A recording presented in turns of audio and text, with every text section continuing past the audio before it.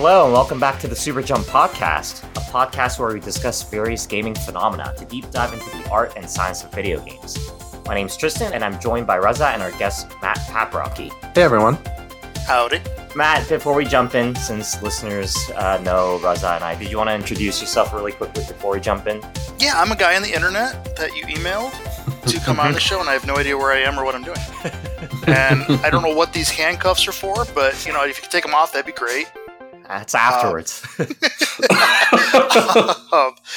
No, I'm a freelance journalist. I've been doing it for probably 23 years now.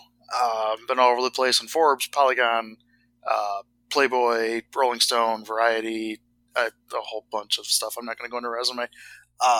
But yeah, I've been around and I've covered games and development for quite some time. Nice. Great to have you on board. I'm glad I found your name on Wikipedia and you responded. I am famous. I'm a wiki person. I didn't know this until actually about 20 minutes ago. So today we wanted to talk about something that's actually a pretty heavy topic. I know we're just kind of joking around right now, but Reza and I want to really dig deep into the sustainability of the video game development model and the primary one that is happening right now, aka crunch. So maybe I can dive a little bit deeper into the definition, what's happening in the other industries, and then I want to hear your folks' thoughts. So we'll do that. So first, crunch, if you haven't heard of it already, it's compulsory overtime during game development where in the studio, everyone has to work 65, 80 hours a week for extended periods of time, often uncompensated, so they're not getting paid extra for this. And we can dig deeper into the reasons why, but a lot of the thoughts is because a lack of unionization, why crunch exists, and organizations such as Game Workers Unite is aiming to fight crunch by forcing studios to honor developers' labor rights. So that's kind of the TLDR. You may have seen in the news, seen in the headlines, hey, like Red Dead Redemption 2 has 100-hour work weeks to get the game out the door. You see this across not all, but a lot of AAA games across many, many studios. And this is something that actually happens outside of gaming as well. We've seen this happen in film, TV, anime industry, although those industries have had a lot more iteration and progression where workers are basically protected via unionization and they're being paid by the hour. And then one other thing before I kind of ask your folks' thoughts is yes, lack of unionization is one part, but often it's also driven by the passion and surplus of demand in that industry. People want to make games. People are excited about making games. So if someone's not willing to put in the 80 hours a week, there's going to be someone else that they can hire. So that's kind of a very high level view of crunch. I do have some very focused questions, but maybe I'll start with Matt, handing it over to you. What are your thoughts? What have you seen, especially with gaming and other industries as well? Yeah, you use the word compulsory, and yes, that's not necessarily untrue, but one of the things I found is that there are ways to make employees stay longer. I believe it was on Battle for Middle-earth by EA, where they would have mandatory employee meetings at like 10 at night. So if you work until 6, you're like, well, I'm not going to drive all the way home in LA traffic and come all the way back for the meeting, so I'm just going to stay.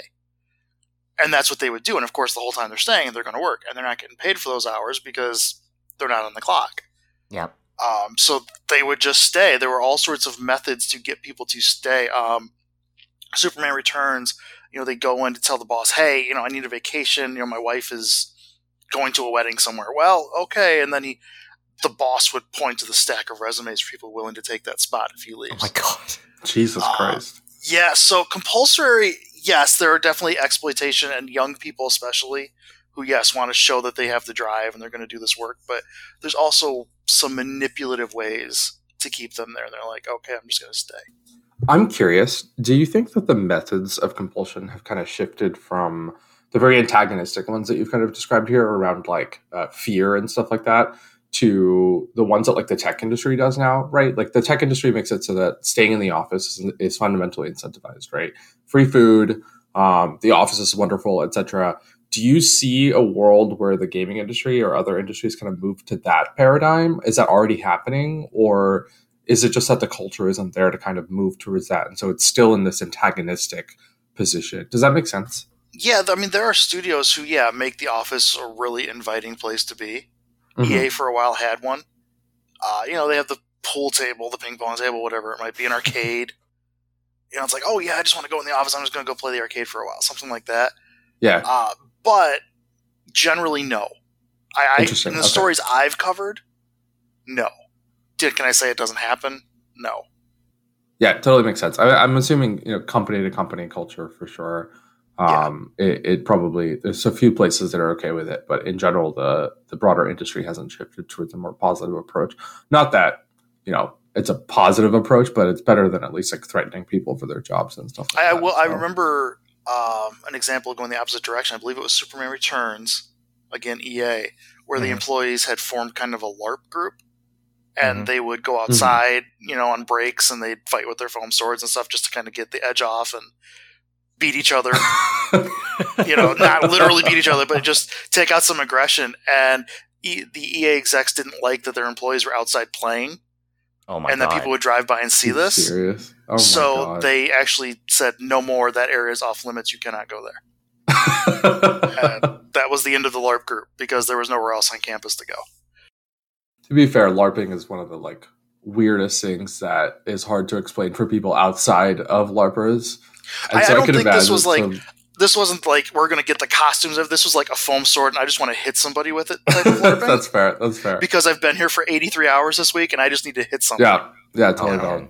Yeah. I guess maybe one follow-up question is, I'm just going to put you folks on the spot. Maybe Matt, I didn't pull this number before when I was doing the research. What is the average tenure of folks at these studios if they're being forced to crunch like this? Very short. Most of the people I interview have long left the industry because their NDAs are expired, so they can talk. They usually maybe get a couple projects in. Yeah. So maybe 10 years. It's mostly, as it's been explained multiple times to me, it's people who aren't married, don't have kids, usually fresh out of college. Yep. And by year 10, they've moved out. They have the kids, they have the marriage. Yeah. And they're like, okay, I got to get out of here. So they go to PR or something else. Maybe somewhere else in the game industry, but they are not going to do the low-level development. It's just this constant turnover. So you don't get the talent that stays. So every project is new, which just creates more crunch because you have no experience leading the projects. And that knowledge is basically drained out of the industry because they don't want to come back. Right, exactly. And the higher-ups, they don't understand the creative side. There's always that conflict between the business and the art.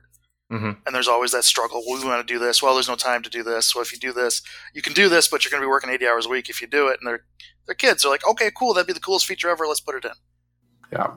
There's also just this constant flow of people that are willing to do the work, right? Exactly as you guys said. I think video gaming or working as a video game creator, especially on the dev side, is becoming a more lucrative / acceptable position, I think, over the years, just culturally, right? And so you have a bunch of eager, excited college kids that are just willing to do anything to work in this industry. And so it's very easy to just have this pipeline that's constantly coming and also constantly growing. And so the incentive to actually shift away from this is very hard because you can throw people at the problem as opposed to being, potentially more human about it. And I've seen a lot of people say, oh, well, just go into indie development. It's okay, yes, but you can work your own schedule. You can make your own games. You can do whatever you want. On the other hand, how do you get your game out there? Right. Yeah. You go to the Switch. You go to the Switch store right now, and I think it was 1,233 games are on sale. Yeah. On sale. That's not even the games for sale. That's just the games that have a discount right now are over 1,200. How are you going to get seen among 1,200 games? And that's just the Switch. I mean, Steam. Forget it. Yeah. No, it's tough. I think Tristan and I spoke with a bunch of indie developers in the beginning, and I think crunch came up a few times whenever we talked about their experience at past places. But then, exactly as you described, a lot of them, their biggest concern around the games that they developed were will people even buy this? And unless you're lucky enough to have to be featured in the front of a storefront or really be caught, have someone's attention caught, it's very hard to sell a lot of these games, and so it's a difficult industry to be in on its own.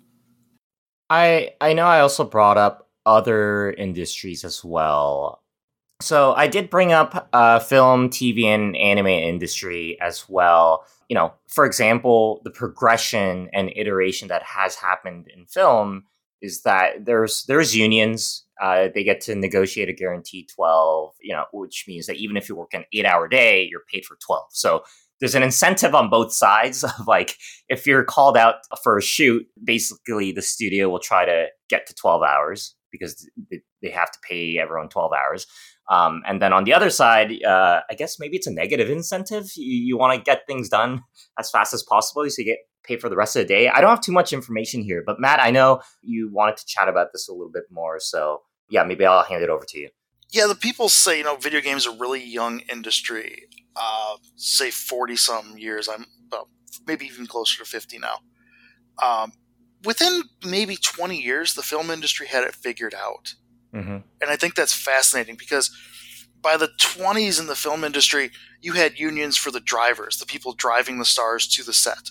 Mm-hmm. There was a separate union for that. And it's not just, of course you had your directors union, your actors union, but literally the carpenters and special effects guys, everyone has their own union to fight for what they need or what's best for them. And some way, somehow we've made it now 50 years thereabouts into the game industry, and there's none of that. Mm-hmm. It's never bonded. I don't know I believe firmly that's because of the turnover. No one's staying long enough to make that push to get these things done. Or they're bouncing around so much to different studios. Every studio is going to have a different union. There's no centralized union. It's not like we need a union for workers at Ubisoft. Yeah. We need for graphics guys. We need one for AI programmers. We need one for storyboard artists. They just need to form, and it shouldn't matter where they're at studio-wise, but I have a feeling that's what happens. They get locked into a studio culture, and they never really fight to get union representation. And union rep isn't 100% perfect, like you said, but I think it would go a long way toward cutting costs long-term. Studios see the higher paychecks no, we can't do that. But if you keep people who are happy, your costs go down over time because you have more experience. They can get through projects faster. And I think the film industry also figured out the business much faster because obviously we're having a topic, is this sustainable? And it's not in gaming. Whereas cinema, even with COVID and theaters shutting down, now we've shifted to streaming, they figured it out. Mm-hmm. And it was like that. It was like an overnight shift. Black Widow goes to Disney Plus and it's oh, that's it. Everything's open. Everyone can go to streaming. It's okay. And we're going to make money. The game industry is we sold 13 million copies of Avengers, but we really needed to sell 15 to make a profit. You have a problem. A major problem. If that's not enough copies at $60 a shot to sustain your product. Do you think there's also external pressure in terms of the gamers themselves wanting a frequent flow of games quickly? I find that whenever a game is delayed, there's a couple of different reactions, right? People are either upset that it's delayed and they're just release it, or there's people who are take your time and launch it, right? But there's still a large influx of people who just don't understand how long it takes to develop these games. And so the studios have these general pressure from a business perspective, of course, to recoup their investments quickly, exactly as you described. But then also they have the pressure from gamers wanting to just have games frequently, which also incentivizes them to just crunch and stick to this rough schedule that forces crunch as a result of the fact that it's just fundamentally unrealistic. It's completely unrealistic. And I blame marketing more than anything else. And if you go through my Twitter feed, you will see one of my favorite phrases to tweet on a regular basis is video games are too damn long. Mm-hmm. And that's one of the main reasons why it's unsustainable, because video games are marketed based on numbers. Yeah. How many levels do you have? How many hours is this? How many characters can you play as? It's all about numbers. So in order to get those higher numbers, you need to crunch your employees more to reach that plateau. And now you have consumers expecting, this game's only 10 hours? No, I'm not going to pay for that. This game's only 8 hours? Not going to pay for that. The game's 50 hours? Well, maybe I'll pay for that. It's It's like, no, you need to have shorter games with shorter development cycles, with fewer assets, and you will pump out more games a lot faster. I've argued for that for a while, but the marketing side, I think, makes the public think, okay, we need to have this amount of content, and that causes delays. That leads to consumers being angry their game isn't coming out for this week, or they schedule their vacation around to play their game, and just it's this landslide of problems that are created.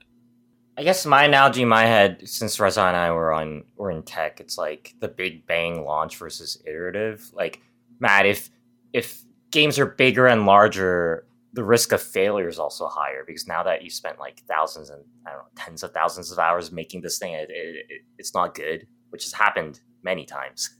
Then you're just gonna miss everything. Yeah, exactly. People are always amazed, like, oh, EA is going to mobile. They're putting this game on mobile. Why are they doing that? Why wouldn't they release it on console? Because you get one revenue stream on a console generally.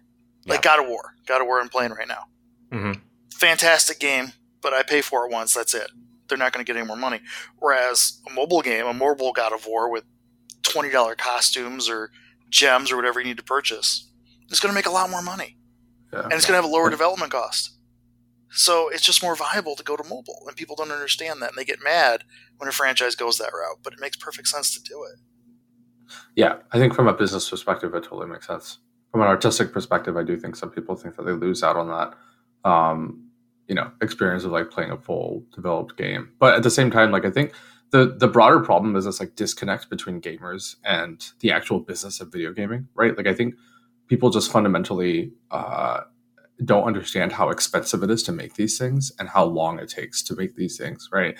One of the most recent things I saw on Reddit was folks debating the price hike from $60 to $70. And people were obviously, not happy with the fact that the next generation of consoles is pushing the base of cost to $70. But I think like when you do an analysis based on inflation from, way back in the days, video games are way cheaper than they've ever been. And so there's this like broader question of like, are video games actually expensive, or do studios need this much money to actually recoup the very, very, very expensive costs of developing these games? Because it's super expensive, right? And so financial factors are just also a major reason for why crunch happens to get these games out as quickly as possible. It's literally less time that people are spending building these games potentially. Correct. And then you got to think, okay, now on the consumer side, I paid $70 for NBA 2K. Well, if I go into career mode, I'm going to have to spend more money on their virtual currency. Yeah. So it's not just $7. People are like, oh, games are cheaper than ever. They're not. Yeah. Technically, there are rare circumstances. Again, God of War, which as of right now, I believe does not have any microtransactions, but it probably will have costumes at some point. But most games do have that additional revenue stream to keep money flowing in constantly. So they are more expensive. It's just a little more stealth expensive, if that makes sense, if that's a reasonable term. And maybe we'll probably jump around the note stock since we're already talking about kind of further revenue streams. Like we had a note around microtransactions, and I want to bring up two things. One is like going back to the perception and marketing. I feel like the whole battle pass, season pass, DLC perception has gotten so negative, where gamers are like, hey, you're just releasing a game that's 60% done. It's not even done. Why are you charging me $70 for this? And then on the other side, from the development studios, they're basically like committing to an extra X years of development, whether that's through crunch or not. And I don't know how devs feel about that when they see that being announced. I'd be curious of the story of the Master Chief Collection. Because that came out, and I remember we could not get any multiplayer going at all. And it was like a year until we finally got it steady enough that we could play through a campaign with friends and get a game. And now Master Chief Collection's added ODST, and it's added all these extra maps and everything. That game's never stopped being in development. Yeah. I think since it launched. I think that would be a really interesting story to see. And No Man's Sky is another great example. How they're making revenue from No Man's Sky to justify that much development, I have no idea. But yeah, it was released more than incomplete. I don't think it was even 50% complete, quite frankly. Cyberpunk is another one. It's this is broken. How did you release this? And then you have to put the extra money in to continue developing it based on probably low sales because it got pretty trashed. Mm-hmm. So I don't know. I've never done a story like that. I'd like to, but I'd imagine you get really tired of working on those games after a while. Yeah. Yeah. I do think it goes back to your point earlier about how large these games are trying to be, right? Like these games just keep, Cyberpunk in particular, right? It made so many promises about massive city, NPCs that are just like the best NPCs you ever interact with, this crazy branching story, et cetera, et cetera. And that's what they aimed for it to be. But the scope was just so massive that it was fundamentally impossible to actually build a game at that scale and also have it be played on the consoles that, you know, people were expecting it to be able to perform on. Same thing with No Man's Sky, right? Like the scope of what they promised was just so massive. And it wasn't realistic for an indie studio to actually put something like that out. And so there's this like pressure from the market to just keep promising larger games, and both in terms of feature as well as time. And it's just not possible to do that in the same timelines that we're used to. One of my favorite stories was from Madden 06 on the 360, which was like the first next-gen Madden. Next gen at that time? Next gen at that time. Yeah, 360 era, sorry. It was so big, and they expected this hardware to be so massive and mammoth. When they rendered the stadiums, they were actually rendering like junction boxes, electrical junction boxes. And they were rendering not only the boxes, but they were rendering every switch inside of it. Oh my God. Polygons. And once they actually got the hardware to put this on, they're like, why is this only running at 3 frames a second? And someone's like, probably because we rendered everything with full polygons. And they're like, oh no. It's like, yeah. So they had to go back in. They had to delete all of that and basically start over from scratch. Oh no. Because their ambition was so high, they figured we'll be fine. And obviously they were not. And Madden 06 is kind of a debacle, to say the least. Yeah. But that's the artistic ambition they wanted. Developers always want that, but they're not considering the business side. And the business side never seems to correlate the two. Like, yeah, they can do that, sure. It's like, no, they can't. No one's there to tell them. A producer needs to be there to say, no, this is our scope, and we need to stick with it. With the movie, it's like, oh, we forgot to shoot that scene. No big deal. We get it in reshoots. But if you do that in a game, you know, oh, we forgot to include this feature. Well, that can break your entire game if you include that feature that late in the process. So, I had a follow-up because I like the two examples that Raza brought up. No Man's Sky I won't get into because there's like a video by internet historian that goes into it very deeply. But like specifically for Cyberpunk, it was very surprising. And CD Projekt Red did not respond to my emails for this episode. I wonder why. It was funny because when they first revealed the game, they said, we'll just release it when it's ready.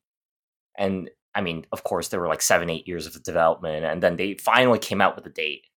And when it released, it was just garbage.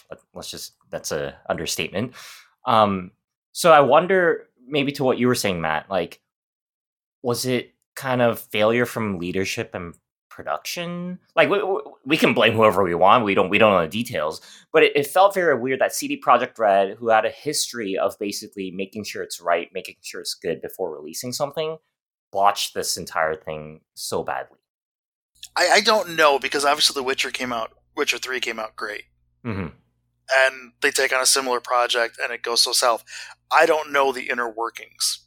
Right. But I can pull from previous stories like Lair on the PS3, if you recall, which was a disaster at launch. And that was entirely on the management, who wanted to do something really big in scope, and they just ran out of time. They had to start over at one point. It was a totally different game. And it just spiraled out of control. And at some point, you have to release it. Yeah. Whether because of publisher contracts or whatever the case may be, you have to release something. And that's what you end up with. I don't know about the case of CD Projekt Red. I specifically can't speak to it. But you know, at some point you need revenue. The Witcher sales have dried up. You need a new product on the shelves. How well did it sell based on that? You know, I don't know, because I remember walking into Walmart and there's literally the bottom shelf of their game case is nothing but Cyberpunks. Unsold, and they've been there for like a year, and it's like, ouch. I feel bad for Walmart, and I feel bad for CD Projekt Red. Yeah, I do think the thing was their pre-order numbers were so massive that they probably made a shit ton just from that alone, and so it probably was a good enough cash infusion to obviously make the improvements that they've made sense. Because in its current state, game's not as much garbage. It's still, I think it's an alright game, but its OG was oh my god, it was really bad, really bad. I'm imagining a future where we don't have the online connection anymore to actually update it, and we got to use with like base on the disc with no updates at all. Wait, I mean, are you predicting some like internet apocalypse or something? Yeah, seriously. Someday those servers will be offline. Oh yeah, Someday. that's true. Okay. It's getting scared. I guess my question is like this pattern of like game releasing broken, being fixed maybe like a year down the road. This pattern seems to come up again and again and again. Like it happens to so many games now. I feel like it's perceived as being like the norm almost of like, oh, it released a little jank. It'll get fixed over the time. The day one patch. Yeah, the day one patch is massive, but then in instances like Cyberpunk and No Man's Sky, it took a significant amount of time to actually get it in a good state. And it's interesting how gamers will forget the OG state very quickly when it gets to that end state. Like with No Man's Sky, I see a ton of praise now for the developers because people are like, oh, they fixed it. Like they committed to this game and they like got it in a good state. And I'm like, that should have just been expected, right? Like they released a broken product. It has to be fixed. Same thing with Cyberpunk, with like the recent updates and the promised like Liberty expansion. I guess my question is like, why does it keep happening again? And is it purely because gamers are quick to forgive? Gamers are quick to accept anything. I know that's painting a broad brush, but remember when horse armor was the worst thing that's ever happened to the video game industry? Mm-hmm. Now a $3 horse armor is a bargain. That's a sale price. Remember online passes with EA? Yeah, where you had a code inside the box to actually get online access to like PGA Tour or NBA or NFL, whatever it might have been. People accepted it. And the more you accept, the more they push. Mm-hmm. So it's like now we're at a state where, yes, they've released a broken game, and we're totally cool with it. You release a game where the servers are broken on day one. Of course they are. We just accept it.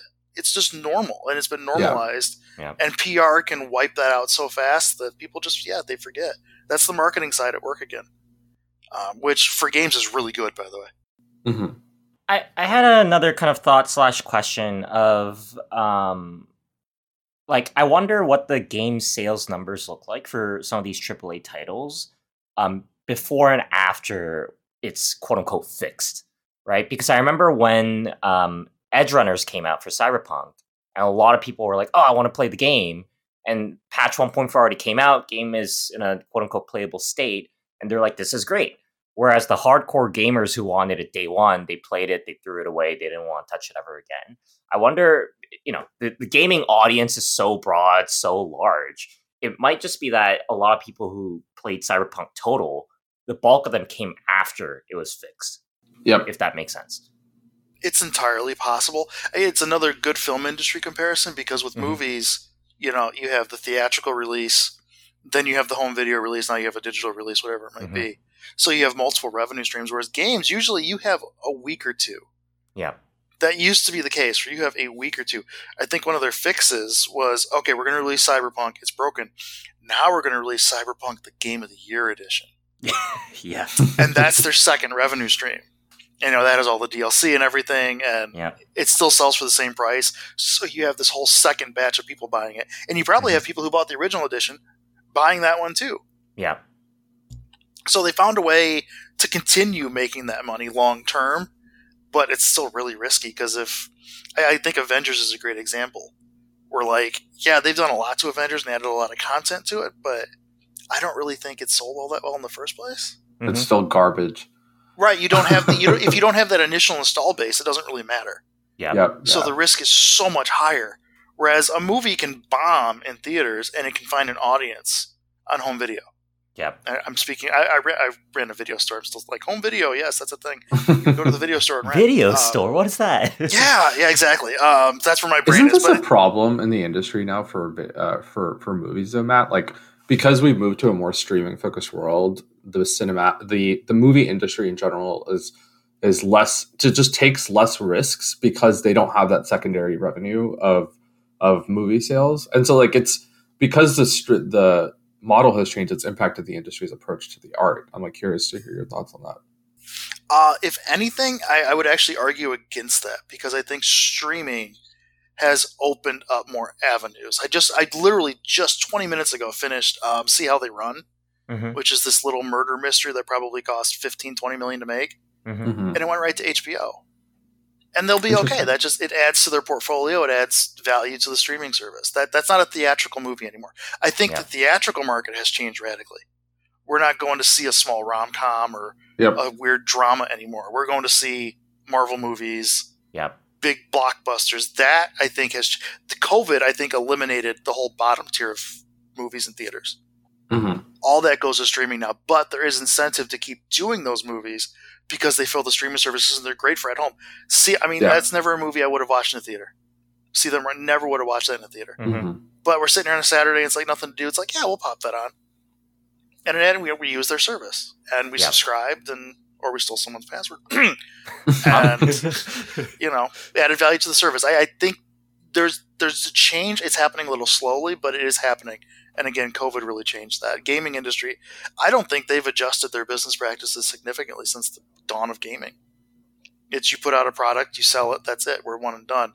They're trying to shift that with, again, Game of the Year editions and DLC, but their market hasn't changed at all, how they sell their games. That's interesting because this isn't even in my notes at this point, but like free-to-play games, League of Legends. Yeah. Their revenue stream is insane. Maybe it's just like 1 in a billion, right? It's an outlier that we shouldn't really think about. Just to clarify that comment, I meant for like the big AAA stuff.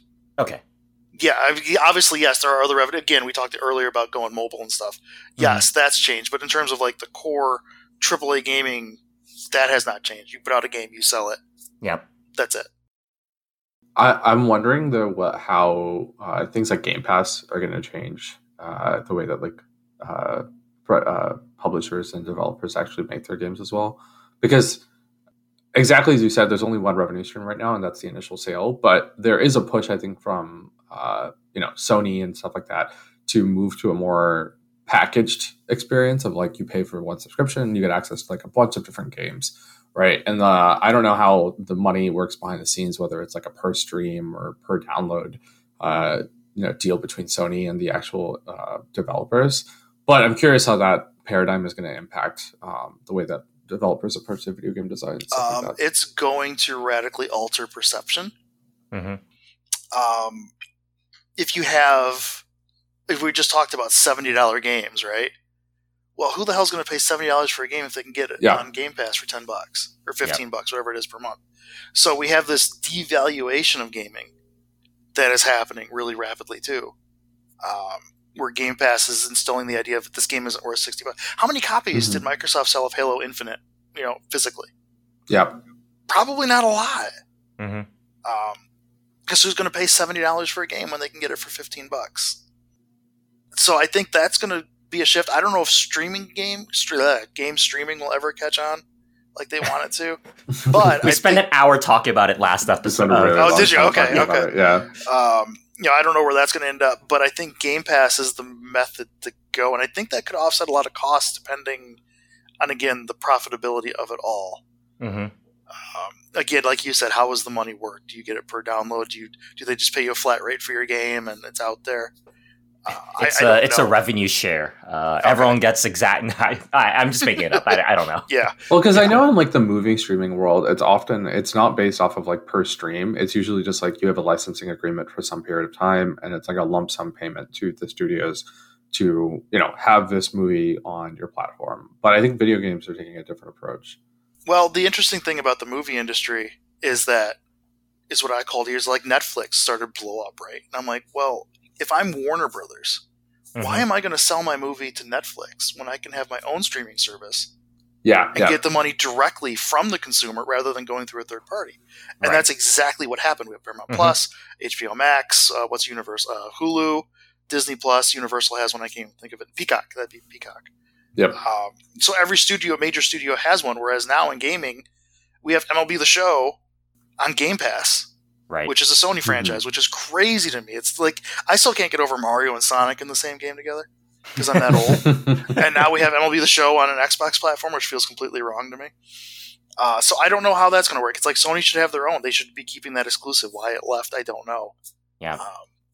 So there's a shakeup happening. It's just happening very slowly for some reason. Maybe tying it back to the actual devs in that case, like if they do approach it from a lump sum perspective, I wonder if that would change the development factor even at AAA studios, because then it becomes like a financial runway situation, I feel, right? If you're going to get $50 million to make game X for Game Pass, then you can make that trade-off because you know how much money you're going to get. Right. I mean, it's not going to get rid of crunch, but I feel like it changes the narrative a little bit. And possibly the scale that they're going for, too. Yeah. I think Halo Infinite is one of those that probably bit off more than they could chew. Because they thought, okay, we're going to get this much because it's a Microsoft property, it's going to Game Pass. Let's just make this as big as possible. We'd be okay. Well, then they did. And it was like, oh, God, this is way too big. And then they had to shrink it down a lot to make it just function. I don't know. Maybe they just overshot. Yeah. Because they thought they'd be okay and they weren't. Are there a lot of like user studies or Raza's gonna love this term, opportunity sizing? I feel like at least in the movie industry, they know roughly how much a movie's gonna make because there's so much prior art there. I feel like games, it's all over the place. Yeah, you don't know your consumer. Again, Square Enix, I don't remember which Tomb Raider it was, but that was a literal example I gave earlier, which was we only sold like 8 million copies. We needed 12. Like, you really thought you were going to sell 12 million copies? Like, what planet are you on? You were never going to sell that. Because how many games have sold 12 million copies? Like, 3? You know, most of them were included with a Nintendo console. Wii Sports. Yeah, Wii Sports and Mario and Duck Hunt. Those are, you know. And Grand Theft Auto 5 somehow is still selling 1 million copies a month. But yeah, there's no sense of, that's just not there, which again, I don't understand. The only thing I can think of is that the movie industry cost is stable. Yeah. Because there's little iteration. You know, we still, for years, they just shot on film. They knew how much the actual film stock cost. They know how much it is to get a producer. They know how much it is to get a director. And those costs were kind of stable. Whereas games are always elevating a little bit. There's always new technology. There's always greater graphics and things like that. I'm speaking so broadly. But it's always evolving, so they don't have those steady costs. So they don't know. They think they know how many they can sell, but they don't necessarily know the cost of it. Because you have different engines and all those sorts of things that can really cause problems behind the scenes. Yeah. Which, again, leads to crunch because the tech breaks or doesn't work. Yeah. And you need to rework things. Like it's an unknown on both sides on how much you're going to spend and how much you're going to make back. So crunch is the tool to basically kind of bring that together, as awful as that sounds. Right. And bring the cost down. Hey, we just looped that back. Look at that. We're good. So, Matt, I think, as I was reading through your articles, looking into history, something prominent that came up was about the story about the EA spouses. Maybe you can just give us a high level and to us and the listeners about the story. Yeah, the gist was a developer at EA who I believe was on Superman Returns, or could have been Battle for Middle Earth. I'm pretty sure it was Superman Returns. Was working such long hours, his spouse posted a letter to the web and just said, "This is destroying our lives. This is ridiculous." I'm broadly paraphrasing this, but this cannot continue, and that began basically an unraveling inside EA, where a lot of people were let go or changed positions to try to fix this. It took a while, but that letter kind of ignited the conversation. I think for the first time publicly. Yep. I mean, we probably had heard stories, but I don't think we outside of the development community knew how bad it was, and it goes way back. It goes back to the NES days, Atari days, but this was the first time it really became public, and I think that started a conversation. And finally, caused some studios to reorganize and put leaders in place who could cut down on this and enact policies to try to trim this down. And the way it was told to me is that, yes, that worked for a while until the old habits started to come back and people began to just repeat the same mistakes again and again. Yeah, that's what I want to bring up, because like this story was not last week. It was a while ago at this point. 2007? Right? Yeah. 8-ish? 14 years. Yeah. And the mistakes just repeat. It's like the studios just fall right back into those old habits because, again, that's how you cut down your costs. You cannot make a game on the scale of a Cyberpunk with your level designer working 8 hours a week. Or, 8 hours a day. You can't do it. 8 hours a week. Yeah, 8 hours a week. Yeah, great job. Yeah, you definitely could not do it at 8 hours a week. But 8 hours a day, you can't do that. It's not feasible because your scale is so large. Yep. You need those people working. And you're not going to bring in more people because the more people you bring in, the more new people you have that you need to train. You need to bring into the culture. They need to understand the process, where you're at in the game. Say you're halfway through development. It's like, oh, we're bringing in 15 more people to work on that level. Well, then you need to integrate them, and that takes time. That takes weeks to get people settled. And you've just ballooned the problem. You need fewer people, more focused, but you can't create the scale that you want. So it's this tough balancing act, which, again, leads to crunch, which led to EA Spouse, because Superman Returns was a total debacle. I'm curious, like in this scenario, so the outcome of it was that a bunch of people within EA were potentially let go and the leadership was changed. And so theoretically, if you have a different leadership style, then I think the goal was like different leaders, different approach to video gaming, and a more healthy thing for developers overall. That obviously didn't happen. Does that signal that like the pressures for this environment are more external and market based than they are internal culture based? Or is it that, I don't know, the people that were there were still working or that came from places where the culture was still the same. And so it didn't really matter where you got the leaders because all the leaders come from the same from the same places. It's interesting because a lot of the people I interviewed were at the dev level, and a lot of them just blame themselves for being part of that culture and allowing it to happen. And they did it themselves, and they look back on it and go, we shouldn't have done that because we're just keeping this sense going. And the leaders, of course, because the producers want their bonuses or whatever it might be, let them do it. So of course, it's an external and internal force. It's both combined. It's not just one or the other. And it's this very steady culture. Yeah, it's. I had one guy break down on me and cry, remembering how bad it was during Battle for Middle Earth. And you want to talk about an awkward interview? I mean, it's like I understand. It's like I get it. I'm like, I don't know what to do right now. I don't know what else to ask you because I'm pulling on these memories that are clearly uncomfortable for you. To remember how bad that went. But I will say that it was a rare example where the developers of Battle for Middle Earth left, and that team, because they bonded, because they basically lived together for 4 or 5 years during development, are still together to this day. And they work at Scopely, which did Marvel Strike Force, the mobile game. And they're making just tons of revenue, and they have a very strict zero crunch policy. They do not crunch, ever. You work 8 hours, you get out. I mean, it's like a hard rule at Scopely because of that experience. And part of me wonders if people had stayed longer in the game industry, if they didn't go through that, they didn't burn out so quick, and some of those guys went into leadership, if those policies wouldn't necessarily be in place everywhere. But the people who get in producers' roles are business people first. And they're all profit. Whereas the developers are art, and they know their restrictions. So, yeah, that makes sense. I think it's like it's difficult, right? Because a dev moving from the art side to the business side is also a different challenge in and of itself, right? Like there are still external pressures from the market to develop fast and to develop quickly and to deliver on like these massive promises. And I wonder how easy it is for someone to push back against that when they're in these producer roles, not put blame on these people because they are fully responsible for these environments. But I'm wondering like how much of it would actually be eased by these hardened devs moving over. And like maybe this is one case where it worked out, but is there a long tail of folks that tried this and it just didn't work because, the indie scene is hard and catching attention as a new gaming studio is generally really hard, right? And so how do you beat that? How do you combat that? I don't know. that's an answer I don't think anyone's figured out yet. Yeah. I have my theories. Again, shorter games. Mm-hmm. It's top of the list. Yeah. What was it Starfield that said there's like 22,000 planets to travel to? Or Yeah.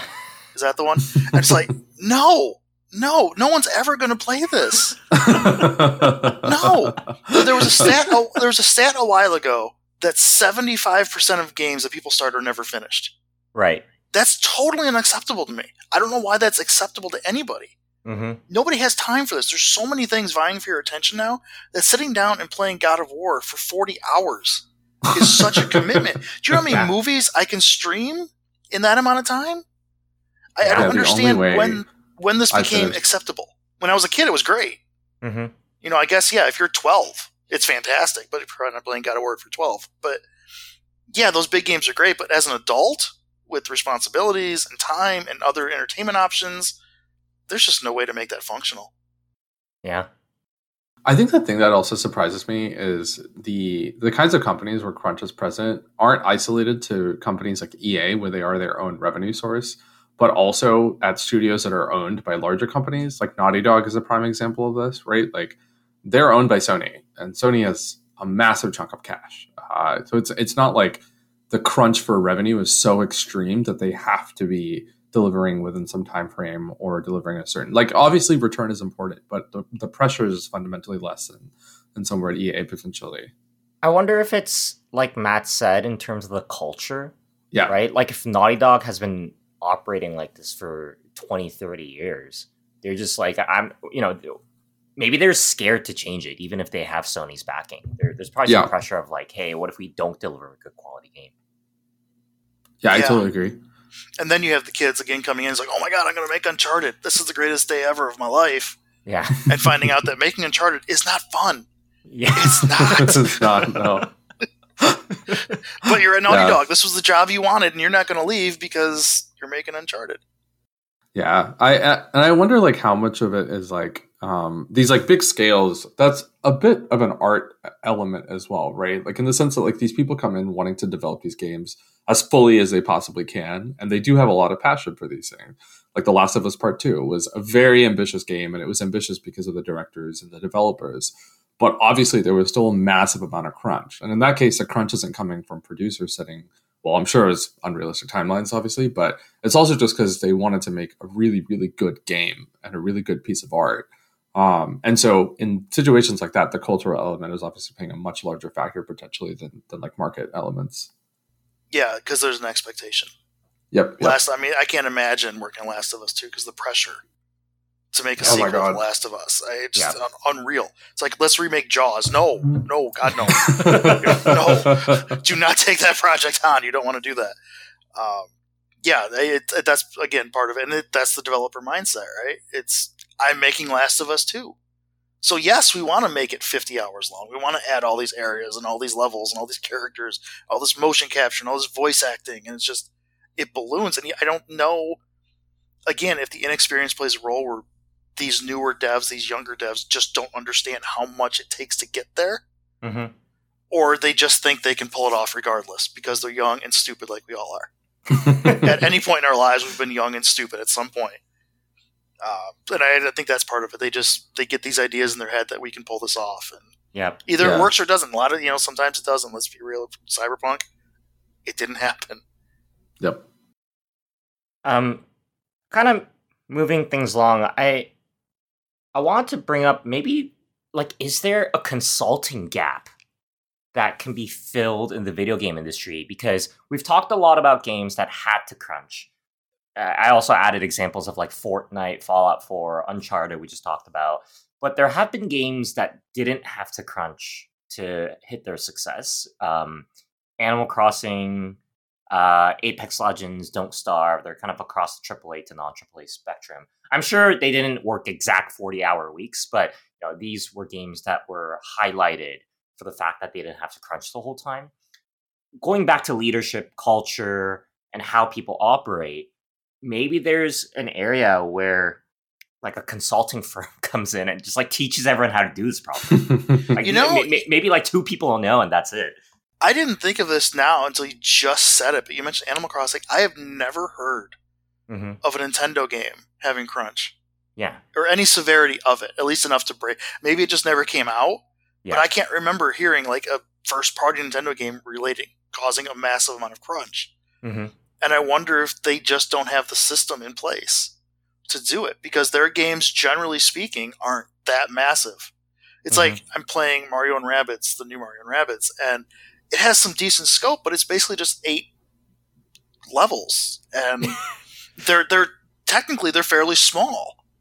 They're not huge in scope. Even like Mario 3D World and things like that, they're not huge in scope, and they work. And I wonder, now I'm really starting to think about Nintendo, and if they just haven't, like you said, they don't have a process down pat to their development that lets them hit that quality mark, meet the scale, and not crunch. I'm now a Nintendo fanboy. So, are all the developers for Nintendo in Japan / Japanese? I mean, they have acquired studios, like Retro Studios is not Japanese. Yeah. Gotcha. I was just curious. Mario is Ubisoft. Mario and Rabbids are Ubisoft in some capacity. Gotcha. Okay, I don't know that's how interesting. That works. Yeah, but yes, mostly they're Japanese. I'm sure there's still major crunch in Japanese studios too. Yeah, I was gonna say I know like Japan in general has a culture of like very heavy work being the norm, and so I wonder how much of it is like, oh, it's not coming out, or there's not this like willingness to speak up as much because it's just a standard culture there. The other thing to consider with Japan though is that you are a company man in Japan. Once you started a company, you don't leave.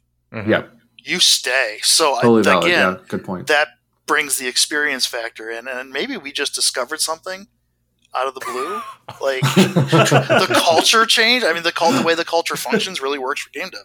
I don't know. All right, I'm gonna cut this out. We're gonna keep it a secret. Yeah. Delete all of it. Yeah. Delete all of that. It's just purely conversation. Oh god, we're gonna get canceled. I think we're approaching our time. I don't want this to drag out. I feel like this is a very negative episode. I mean, for the right reasons. But I think the biggest thing was like, Matt, you brought up right at the beginning. Like, video game industry, we've been operating like this for, we as if I'm in the industry, 40 to 50 years. It hasn't really changed. You know, I guess we already answered it. Culture change is the thing, but do we see this just going forward like this for forever? I don't think it's forever because I don't think it's, again, sustainable. It's just not. It's not financially sustainable to continue doing this. Because, again, if you sell 8 million copies and don't turn a profit, you've done something wrong. Sorry, I guess what I'm trying to say is, like, it has been sustainable for 40, 50 years. Has it, though? How many studios have closed? How many have been bought by EA and then just destroyed? Oh, so it's sustainable if you're EA, if you're Ubisoft, if you're Sony, if you're Microsoft, you're Nintendo. Mm-hmm. If you're anyone else, and an Activision, which is now a Microsoft property, you're just not. You can't get into this space unless you are well set and have the money to lose just in case. So no, it's not sustainable. The studios aren't around. How many great studios have gone under? Remember PopCap? Mm-hmm. Anyone remember PopCap? How amazing PopCap was with these tiny little games that were the best thing you ever played? Now they just do Plants vs. Zombies first-person shooters. I mean, sir, that's all they've done in the past decade. It's crazy. That's not sustainable. It's not sustainable. You cannot operate like that anymore, and it's a real shame. I wonder how much of it is felt by gamers in a real tangible way is the thing, right? Like, I think as a new, I consider myself like a relatively younger gamer because I really got into gaming in like college. I didn't play it as much when I was young. And I think there's a large audience of just casual gamers that just want to play good games. And they're frankly unconcerned about studios. All they want to know is like, are there going to be 4 or 5 great games that come out this month or this year? And like, can I play them? And so from their perspective, it doesn't really matter as much, right? And so like from a gamer perspective, do people care about studios going under? I'm not saying it's a good thing or bad. I definitely don't think it's a good thing. I think it's a horrible thing. I don't think it's a good thing at all, obviously. But my point is like, there's other industries where like the standard is really just like, oh, I don't really care. Right. And so I'm like, is there enough of a care for this to actually change the model? Because it's not working from an individual studio's perspective, but the behemoths are still doing fine, right? Yeah. And they're going to continue to do fine, and they drive a lot of these broader culture changes. So I don't know, just throwing some fire out there. Do you care if you go into a movie and it's Paramount or Universal? No, not at all. No, not at all. You do not care. You don't care if the game is EA. You don't care if the game is Ubisoft. You just care if it's marketed enough to you. If maybe it's a favorite franchise, maybe it's a Far Cry. It's like, oh, Far Cry 7, cool numbers. And you go purchase the new Far Cry. Right? It's just, I don't think most people care. The problem, though, in terms of sustainability is that, yes, people only buy a few games a year. Mm-hmm. So if you're not one of those, if you're EA and your game isn't the one that people are buying, you're in a tough spot. Why are they only buying 4 or 5 games a year? Because video games are too damn long. And nobody has time to play these things anymore. That's why. I'm telling you, that's why. It's my theory. I'm probably wrong. It's my theory. I do think money is a factor, frankly. I mean, $70 is a lot per video game for the average person still. And so, it's hard to bite that, to actually take that down. And so that also, for me, is it's sustainable in the sense that, people are still getting the good games that they want. They don't care if they don't finish. I don't know. I feel like looking at it at a macro scale, if the only studios that are left are the big ones, I mean, I'm sure there will always be indie studios, but the video game industry and genres and progressions, whether it's new genres or whatnot, I think that's going to slow down. We're going to get to a very homogenized set of games. I'm thinking about things really shook things up, like Undertale or Gone Home, or now I'm forgetting all my indie games, I don't know, Super Meat Boy, that were very unique, and a lot of AAA games, not copied, but took the functionalities and features. I think we're gonna see less of that. We're gonna see Call of Duty every year, which is great, perfect. Well, no, I mean, you look at, the Ubisoft, right? You're gonna climb radio towers for the rest of your life. Because that's in every Ubisoft. But think about this: in Sony games, you're climbing on walls, you're climbing on rock walls.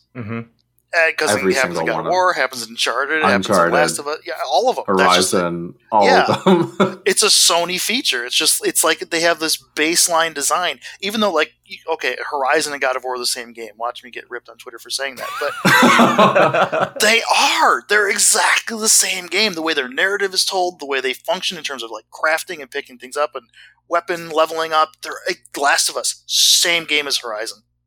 Same game. Raza's crying. Raza's a Sony fanboy. He's like, I'm a very big Sony fanboy. No, I don't. But the rhythm of these games relies. Yeah, the rhythm of these games is very simple in the sense that they are all very similar to each other, and it's part of the reason why they succeed is because gamers know what they can expect when they come in, and they know that it's going to be a high quality narrative, but that it's not going to be crazy. It's not Dark Souls, right? It's just fundamentally predictable.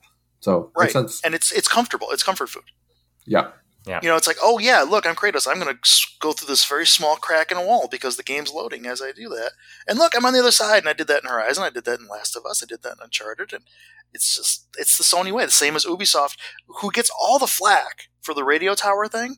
Sony does the same thing. But people still buy their games too. It's never stopped people from being I think this is the thing, right? People still buy these games, right? It doesn't matter whether people complain about developers having to go through crunch online. If they're still going to shell out $70 when the game comes out, it's the same thing with the Pokemon games, right? Hot take: Pokemon games suck, and they just they're crap every year, but people still buy them. People still buy them, and so nothing's going to change, right? If we want crunch to stop, either internally people have to unionize and speak up, or externally people have to stop buying these games, right? One of those has to change. Yeah, exactly. So, what's going to change for crunch to go away? Or we make shorter games. Don't forget that one. Yes, because video games are too damn long. Yeah, Unpacked was great. Give me a 5-hour campaign, and honestly, I'm happy. We've had 2 great hot takes on this podcast so far. Yes, we've had all Last of Us is the same as God of War, which is true, and we've had Pokemon games suck. Yes, Pokemon games do suck. I'm sorry, Pokemon. Look, okay, hang on. Pokemon hit when I was in college, and I just missed it. Right, I didn't get that frenzy, and I worked at Toys R Us at the time, and I hated Pokemon with a fiery passion. So that's part of me. I'm a little bit biased, I admit. But I just paused playing Pokemon Scarlet before this recording, so I'm like the Pokemon fanboy here. And even you'll admit it could be more. It could always be more. I feel like, Raza, whenever you and I talk about Pokemon, I'm also happy to pick out the flaws. That's totally fine. I think with that, we will wrap it up for this episode of the Super Jump podcast. Maybe before we do the final outro spiel, Matt, did you want to share with our listeners on, if you're working on anything and where they can find your work? Oh, I'm not working on anything currently. We're kind of in the gaming review crunch. I've done a few reviews this year, but no big stories on the horizon as of right now. But you can follow me. If Twitter still exists by the time this posts, you can follow me there. It's Matt_Paprocki. I generally use Twitter quite a bit, so I hope it still exists by the time the show's over. I do have a review blog, reviewemall.com, review-m-all.com, which I probably should post something to recently, because it's been a little bit. But I also run doblu.com, doblu.com, which is all of my movie content, so you can read movie reviews and disc reviews, because I'm a physical media guy, support physical media. And you can read all my movie reviews there. Awesome. Thank you. And as for us, you can find all episodes of Super Jump Podcasts on Apple Podcasts, Google Podcasts, Radio Public, Stitcher, and all your favorite podcast directories. You can also find all Super Jump content, where we honor the art and science of video games, we love, at superjumpmagazine.com. And finally, if you like this episode, please share it with a friend. And if you want to reach out to us for feedback or ideas, you can always do so at podcast@superjumpmagazine.com. I've been your host, Tristan, joined by Razan, Matt. See y'all next time. Bye. Boom.